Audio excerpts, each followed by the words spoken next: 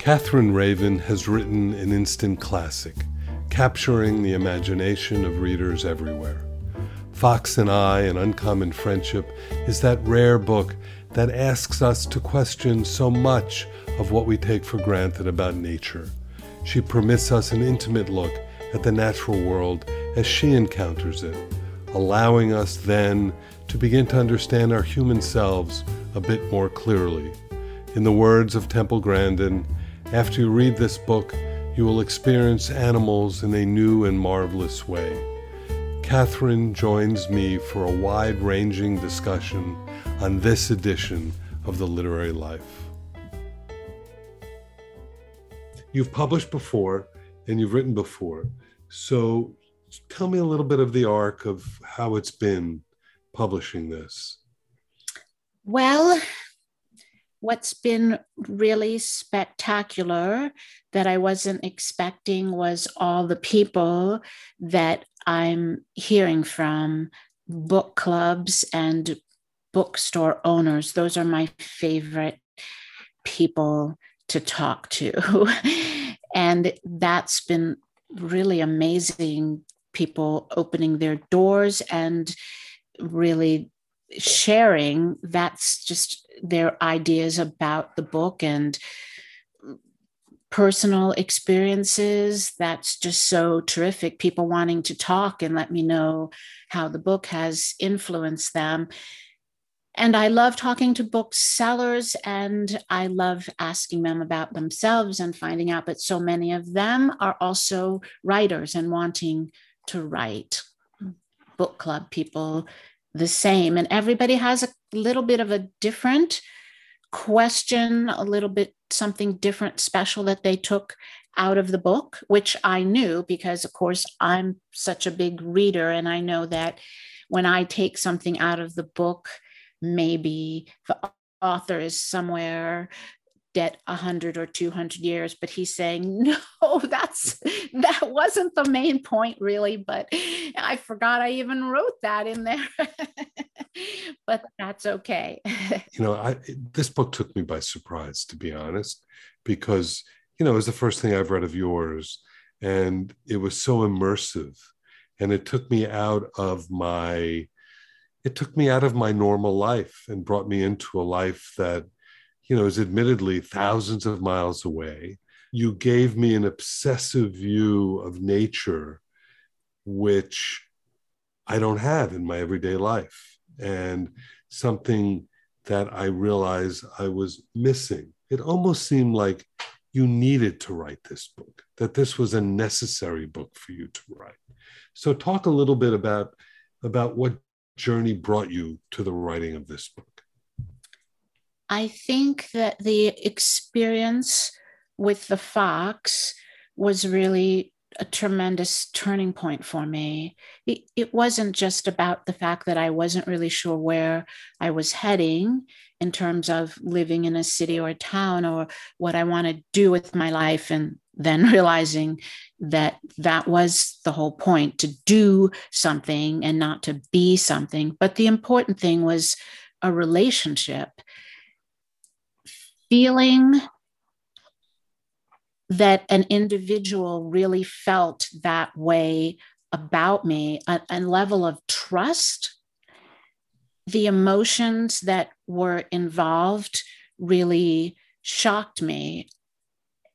I hadn't ever had anything like that before, really. And trust is something really amazing when you think about it. I know people who are in relationships with people that they're married to or thinking of marrying, even that's an issue there.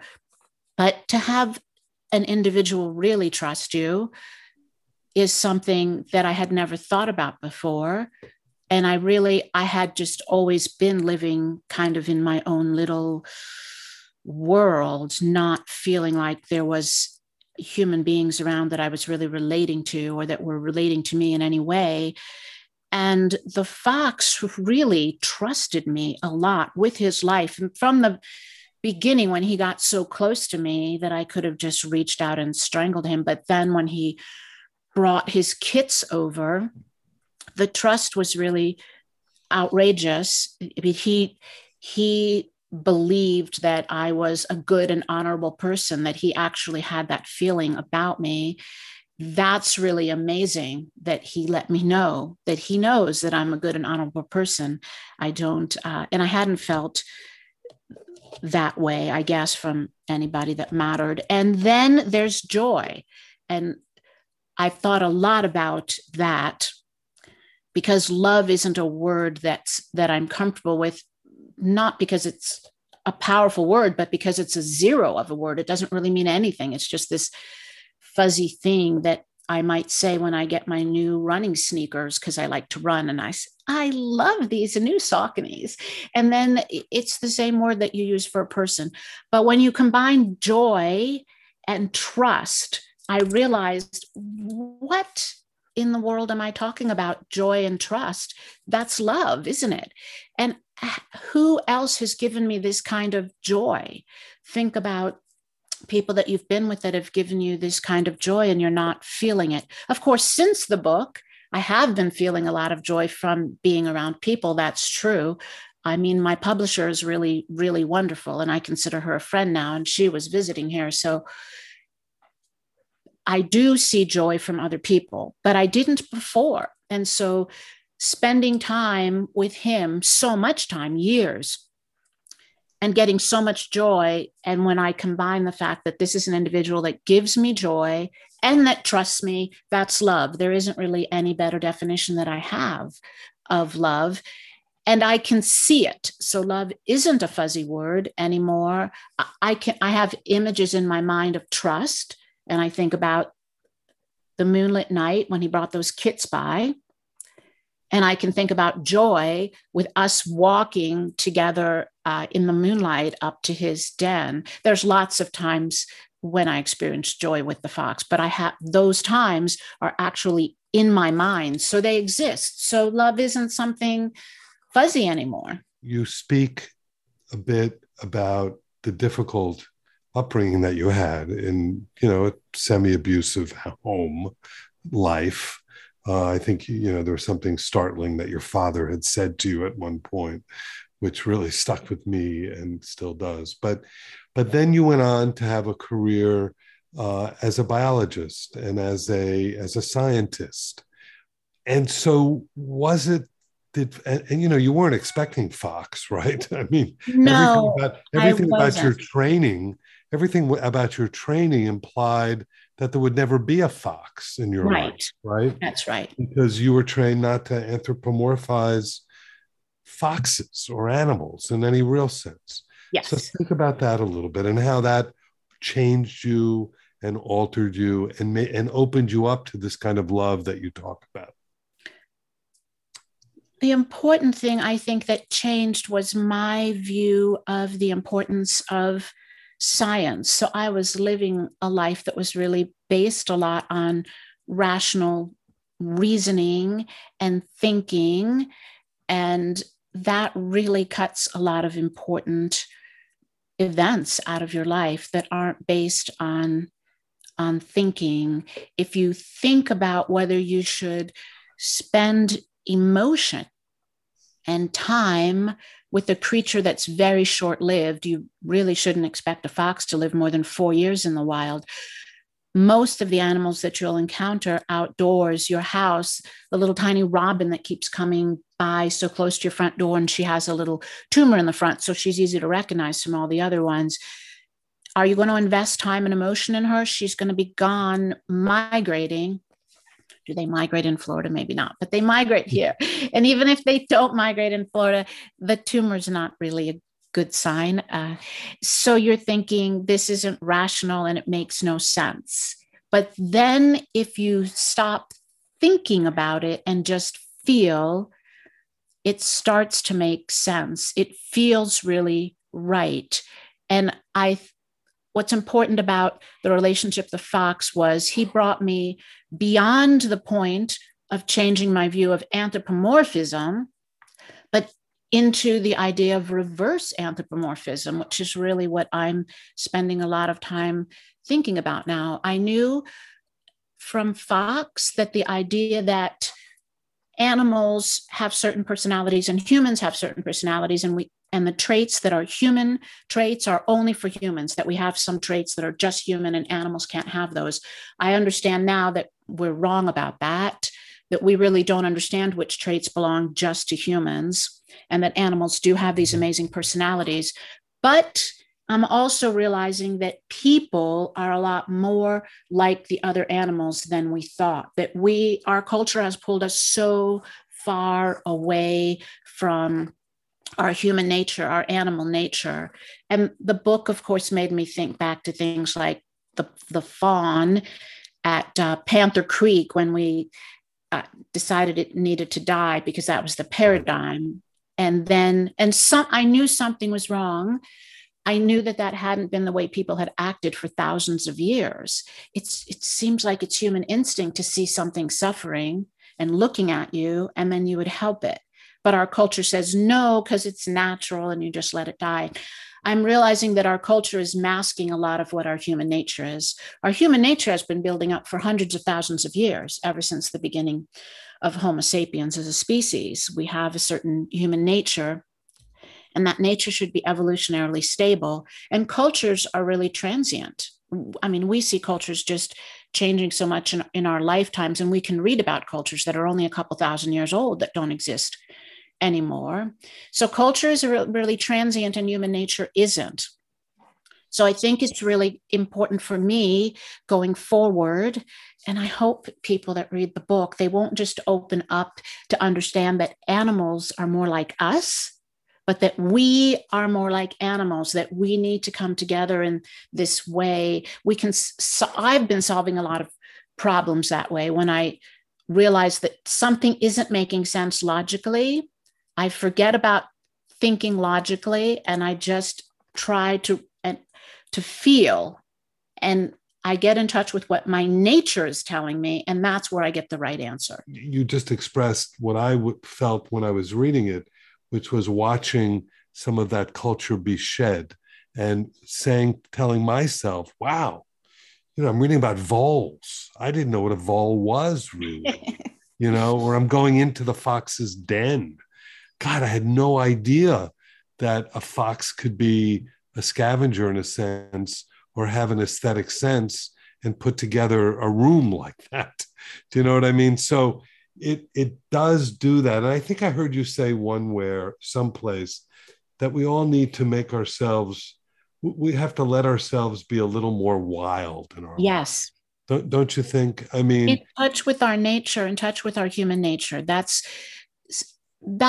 I think, my definition of natural is wild. My definition of nature is that it's a community, of course, but wild and natural are the same thing. People get confused with that word natural, but I think that's what it means. Shed these artificial constructs that are cultural and get back in touch with our really wild side. You've given us a prescription. It's a prescription on how to deal with what is basically a bit unnatural for us, to be putting these layers of civilization and culture on top of what we do, with all of its inhibition, with everything else that it brings with it. It's a very, very, it was a really, it kind of, it was one of those kind of tectonic shifts in my own view toward nature after I read Fox and I. Have other people had that experience? I think that other people are finding that they are needing to be more wild. Yes. It's a really, I ran into some folks at a bookstore in Bozeman when I was signing books, and a woman had bought the book for her husband and she was reading it to him, and she said they were trying to decide. They'd only just been vacationing in Montana for like 20 years or something, and then living somewhere in a big city.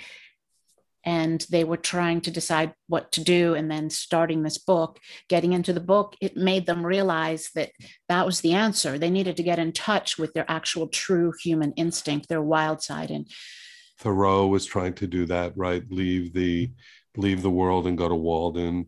People like Barry Lopez talking about, giving us a reintroduction of what the natural world is like. I always like Greta Ehrlich's Solace of Open Spaces.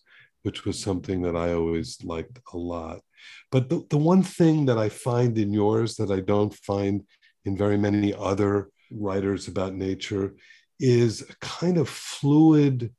Your language was so fluid and your thought process was so fluid that I found myself thinking about voles one minute and then getting into the, what was it? Is it the geological heritage of the boulder near your house? You know, so I found myself going all over the place, and by doing that, it stripped away more and more layers of self consciousness in my own dealing with nature. It's really inspiring, I think, to realize that there are so many beautiful, amazing things that aren't from humans, because sometimes, we look at art and architecture and music, but that's a different kind of inspiration. It's inspiration, but it keeps reminding you that we did that it's dependent on us.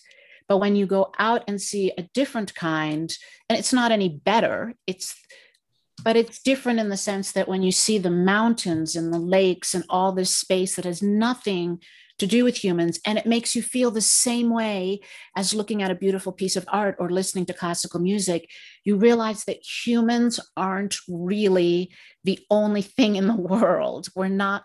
And it just makes me feel great, because I know the planet's going to go on without us. There's going to be, when we're gone, there won't be music, our kind of music anymore. There won't be violinists and there won't be sculptures.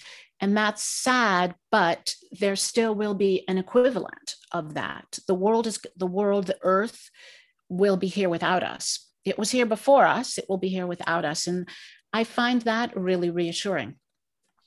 And it's interesting too, because I think I read somewhere, distinguishing your book from other books in which people, after reading it, it's hard not to be concerned with what's happening with our natural world, right? With, everything that we could detail in terms of everything that we're seeing with the fires out west and the droughts and all of that sort of thing. But, people respond to your book not as a treatise, not as a call to arms. And what you're asking for is a kind of understanding of nature. Yeah, it's common sense. It's not a treatise or a call to arms. I think that when people start to really love and feel comfortable in nature and realize it's their community, they're part of it, this is their community, that understanding changes a lot of things. It changes so many things about how you act day to day and what you're comfortable with and what you're willing to accept. And you start to feel like maybe there are too many people in the world. You start looking outward away from humans. Just a little bit less human-centric world will, I think, make a world better for all of us. I mean, look at the animals love being with other species. And for some weird reason, we haven't. It doesn't seem healthy, and it doesn't seem like it makes sense. And I think it is cultural, because we haven't been at the top of the totem pole long enough.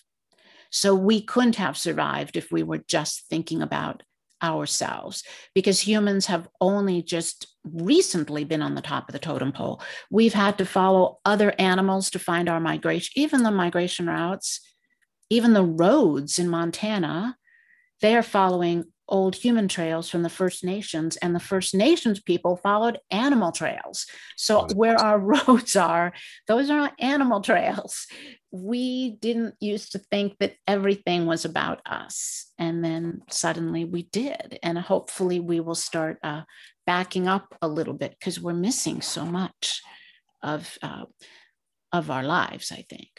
So here, one of the things that was so interesting to me, and I think it's in the prologue a little bit, is where you talk about you created this amazing bond with fox, but you knew that it was temporal, right? Because fox, how long does a fox actually live in Montana? 4 years in the wild is really wonderful. I mean, some might live longer than that, but it's pretty unusual. So you would expect 4 for an average. So you knew going into it that the relationship would not be the longest of Yes. relationships that you've had, but it didn't matter because you began to see time differently, right? So talk about that a little bit if you could. You know, I tried to think about this logically, about time and why it doesn't really matter to me the same way it matters to other people. Talking to so many people about animals and podcasts and bookstores and book clubs, people still want to choose their pets based on longevity. And I was thinking about this logically, and it wasn't making any sense to me. And then I reverted to my wild thinking, which is the way I'm most comfortable with. And I realized that I can see love because I can see the trust and the joy. So I know that love exists. And then I try to see time and I realize I can't see it because where I live all at once on my mind at the same time is a 3 billion year old boulder that I'm sitting on next to a 350 million year old block with fossils on it, and the river right in front of my house, which is the path of the last glacier. So the Yellowstone River here in the Paradise Valley, it is following the most recent glacier that melted, and that's the last of the last glacier too. So heading north from Yellowstone Park, where the river is now, and maybe 17,000 years ago. All these different times, all merging into, I mean, how can you see that? 3.5 billion, 300 million, 20,000. What difference does 40 days or 4 days or 4 years make? It's just completely unfocusable. It's just not real. Relationships are real. Love is real. Time just isn't really a real thing for me. It is absolutely a cultural artifact, isn't it? I mean, it just, right. When you think about all the time here, that the Yellowstone volcano from 600,000 years ago, I mean, everything is just all, time is just too fluid, and I can't actually see it. I have no image in my mind of time that makes any sense to me when I'm talking about a human life, anything that's practical to us in our lifetimes. It's easier to live without worrying about that. So you don't worry about time, but it's fair to say that what's important are the relationships that you develop, and no matter how long they are, but you try to make them as intense and wild as possible so that they can live within you for however long we're here. You know what the fox and the hawk and the magpies and the animals that I live with here know, and I learned it from them. Every single person that you love is going to die too soon.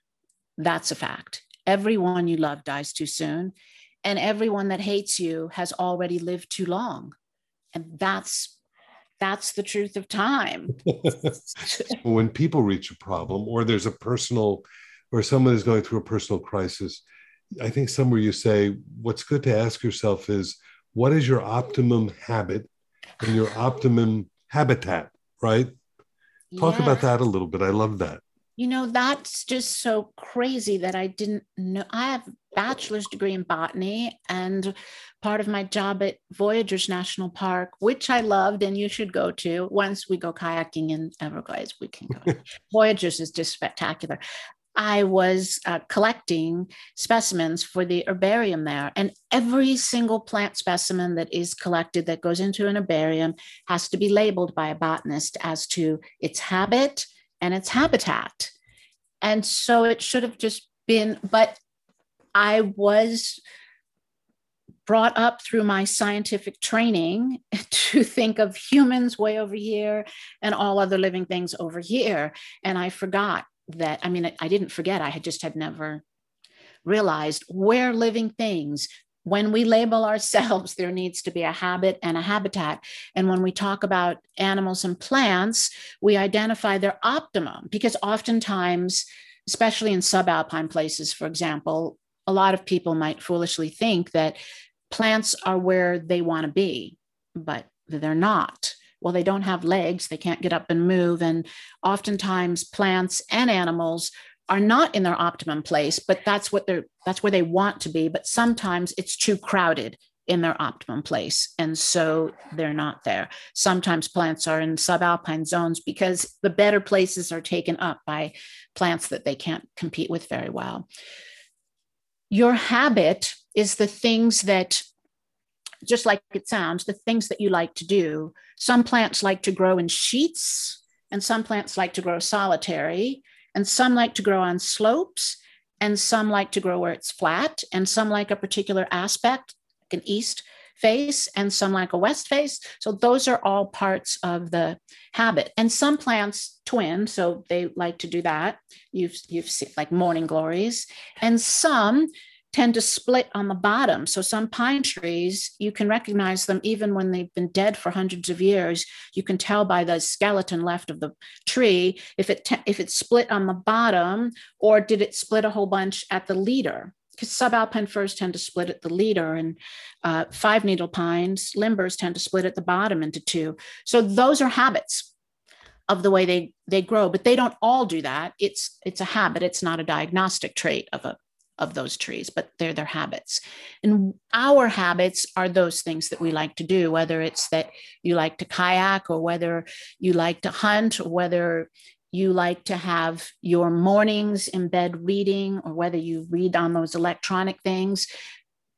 You need to figure out whether you are a bather or whether you're a shower person. And then these are all of your habits, and you should figure out which ones are optimal for you, and go towards them and make sure that you're getting those optimum habits. Your habitat, that's really important. People need to decide where they want to live. I'm seeing a lot of people moving because of COVID. I don't think it's a very good thing. It seems more like a knee-jerk reaction. It's nice that they have time and money to move, but I'm not sure they're really thinking about where they want to go. I think a lot of them are just sort of escaping from where they are. Leaving a place, as I learned very much from the fox, I could always tell when he went somewhere. When you move from point A to point B, either you're doing it because you're leaving point A, or you're doing it because you want to be in point B. Those are two different things. And sometimes it's a little bit of both. But when you seek out your optimum habitat, you shouldn't just be escaping somewhere. You should be really thinking about where you want to go. So people they're doing a little bit better. I mean, because of COVID, they're moving. At least they're realizing that they have some options. But before just moving, they should really think about what is their optimum habitat. What's the best place for them to be? By the water, by a lake, by an ocean, heat, snow, mountains, and figure out where they want to live, and where maybe it's just okay for them to vacation. Maybe they need to be in a city most of the time because they really need the buildings and the products that they get from being in a city. And so then the lakes and the ocean will just be their vacation time, their off time, or it'll be reverse of that. And they'll need cities for some of the time, but mostly somewhere else. And people might change their optimum habitat as they get older. Animals do. Older, sicker animals move towards water. That's a fact. We know that for sure. When we're looking for carcasses, that's where we go to find them. Well, I grew up on Miami Beach, and that's where older, sicker people had always moved when I was growing up, right? Right by the ocean. Right by the ocean. Do you feel like you have found, are you in your optimum space right now, do you think? Yeah, I like being apart from people. I think I've been to town. My publisher, Cindy Spiegel, visited in July. So after she left, I only made one trip to town. This month, I'll go once to the city, Livingston, it's not a big city, to do a reading. And then I will leave twice more, but that's because I'm teaching in Yellowstone Park. So I'll leave twice to do 2 different weeks of teaching in Yellowstone Park. But other than that, I'm pretty comfortable not having a lot of stimulation from buildings and houses and cars and things like that. I'm pretty good living where it's somewhat isolated. And we should talk a little bit about books. I mean, you're such a, your book is about books as well as it's about other things.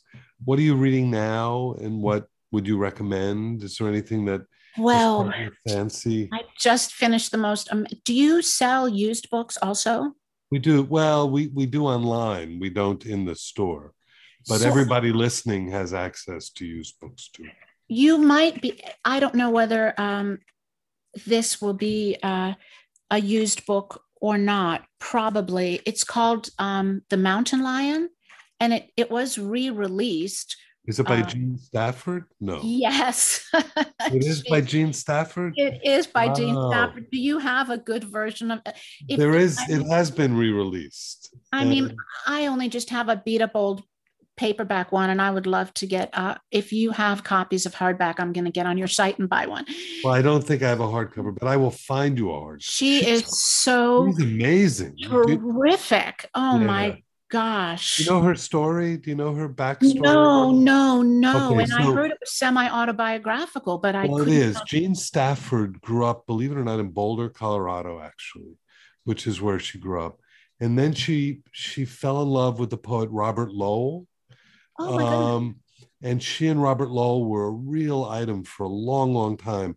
And then she not only wrote The Mountain Lion, but then she wrote a whole series of stories and all of that. But she probably got the brunt of Lowell's, manic depressive personality, is because she went west after she was in Boulder. I think she probably went to an Ivy League college. I'm not really sure where they met, but Lowell was at Harvard, and they were a real couple in the 40s. And they were part of that literary group of like Lowell and John Berryman and Eileen Simpson and that whole group.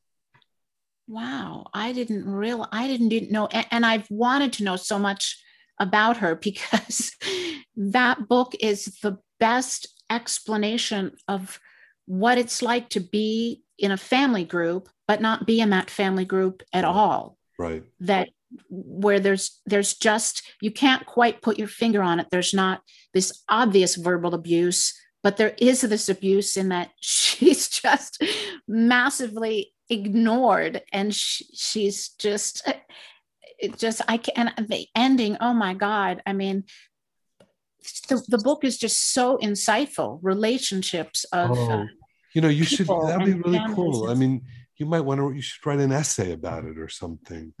It's next year's, like, is it the 25th anniversary of its re-release, and I was so impressed that it was re-released. And of course, the novel I'm working on has a mountain lion, not at the center point. That was my next question. So the next book is a novel that you're working on? I'm working on a novel. I do want to write an essay about Stafford's book. I loved that book so much. I would love. The ending even made it even, and there's nothing like it. And the other thing that I really loved about her book is it's so hard for me to find books that I feel, of course, I like to read books that bring me to another place, but it was really nice to be in a place that I knew, the plants and the animals. It just doesn't take place in Montana, but the plants and the animals, the expressions, the horses, the cattle, the hunt, the lion, and the reasons why people hunt. I mean, it was just, the protagonist is so anti-hunting, and I love how much she loved that lion. And then the two other people that wanted to kill it, believing that, wanting to own it, and, all of these, it was just. Well, you need to write an essay about it, because, in the 40 years that I've been selling books, that book keeps being rediscovered. And I think, really, I think it needs to be rediscovered again. And you could help do that. I will write that essay then, because I can't believe that. I don't want that book to go out of print. No, you just made me realize I read it 35, I can barely remember it, but I'm going to have to read it over again, I think. And, it could be an essay that Lit Hub publishes, we could find, I'm sure the Times Book Review might even want to publish it, which would Yeah, be very, well, very let cool. it go, and we just can't let it disappear. It was just odd that I picked it up at a used bookstore because it had a mountain lion on the cover. It's called The Mountain Lion. Would you read a little something of your book? Oh, sure, I will. This is from Fox and I. I was a park ranger before I earned my doctorate in biology. In fact, I was pressing a Stetson on my head and cinching up that iconic pinecone embossed belt before I finished my bachelor's degree. I'd studied botany and zoology in college. In Washington's Mount Rainier National Park, I patrolled the backcountry. My trail circuit included a region known as Three Lakes, where I stayed in a tiny cabin that smelled like wood and wax. A few feet shorter than my blue-roofed cottage, the Three Lakes patrol cabin and its outhouse perched on a knoll above First Lake, the largest of the Three Lakes. Giant, shaggy-barked evergreens surrounded and almost completely shaded the lake. I never called it First Lake. I treated all three lakes as a single body of water, temporarily separated by a transient meadow, and called it all Three Lakes, no matter which shore I stood on. Not many hikers trudged the 6 miles uphill to Three Lakes from the nearest road. Even fewer came by way of Pacific Crest Trail, a long journey that required camping overnight. Every morning, I rose from a sleeping deck that ran flush with the cabin's window and scratched myself into a uniform, one badge on the shirt and another on the jacket. Wearing a .357 in a shoulder holster, I hiked down to the lake with coffee in one hand and a government-issued logbook in the other. Across my green cloth logbook, in fat black cursive, I had written a quote from Ishmael, the narrator of Herman Melville's Moby Dick. Meditation and water are wedded forever. For Ishmael, an impecunious sailor hustling jobs in Manhattan in the 1800s, meditation meant exactly what it meant to me at the Three Lakes cabin in the 20th century, pondering. If it had any other meaning, scholastic, formal, or religious, I wasn't any more aware of it than Ishmael would have been. Overall, our lot and luck didn't differ by much. We'd both found ways to keep wild animals and wild water nearby. Melville could have dropped Ishmael along the Shriner Peak Trail and let him join me on the 8-mile hike up the exposed ridge to the fire lookout. After surveying wildlife and hammering PVC pipes into snowbanks, we would haul jerry cans filled with meltwater back to the fire tower. In the evening, we would stand on the tower's railed balcony to admire our priceless view of Mount Rainier. And never mind the 1,000 miles or the 150 years that separated us, the same thought would cross our minds. An 8-mile hike. No better view in the Northwest asked less of a person. Oh, that's beautiful. Kathy, thank you so much. Catherine Raven, the book is Fox and I want to thank you so much for being on The Literary Life this afternoon. Thank you for selling books for so many decades. You're an amazing person, and I'm so honored to have you speak to me. So honored, and looking forward to talking to you more about Jean Stafford. Yes, no, and like The Mountain Lion, I think Fox and I will be read for decades and decades and decades to come.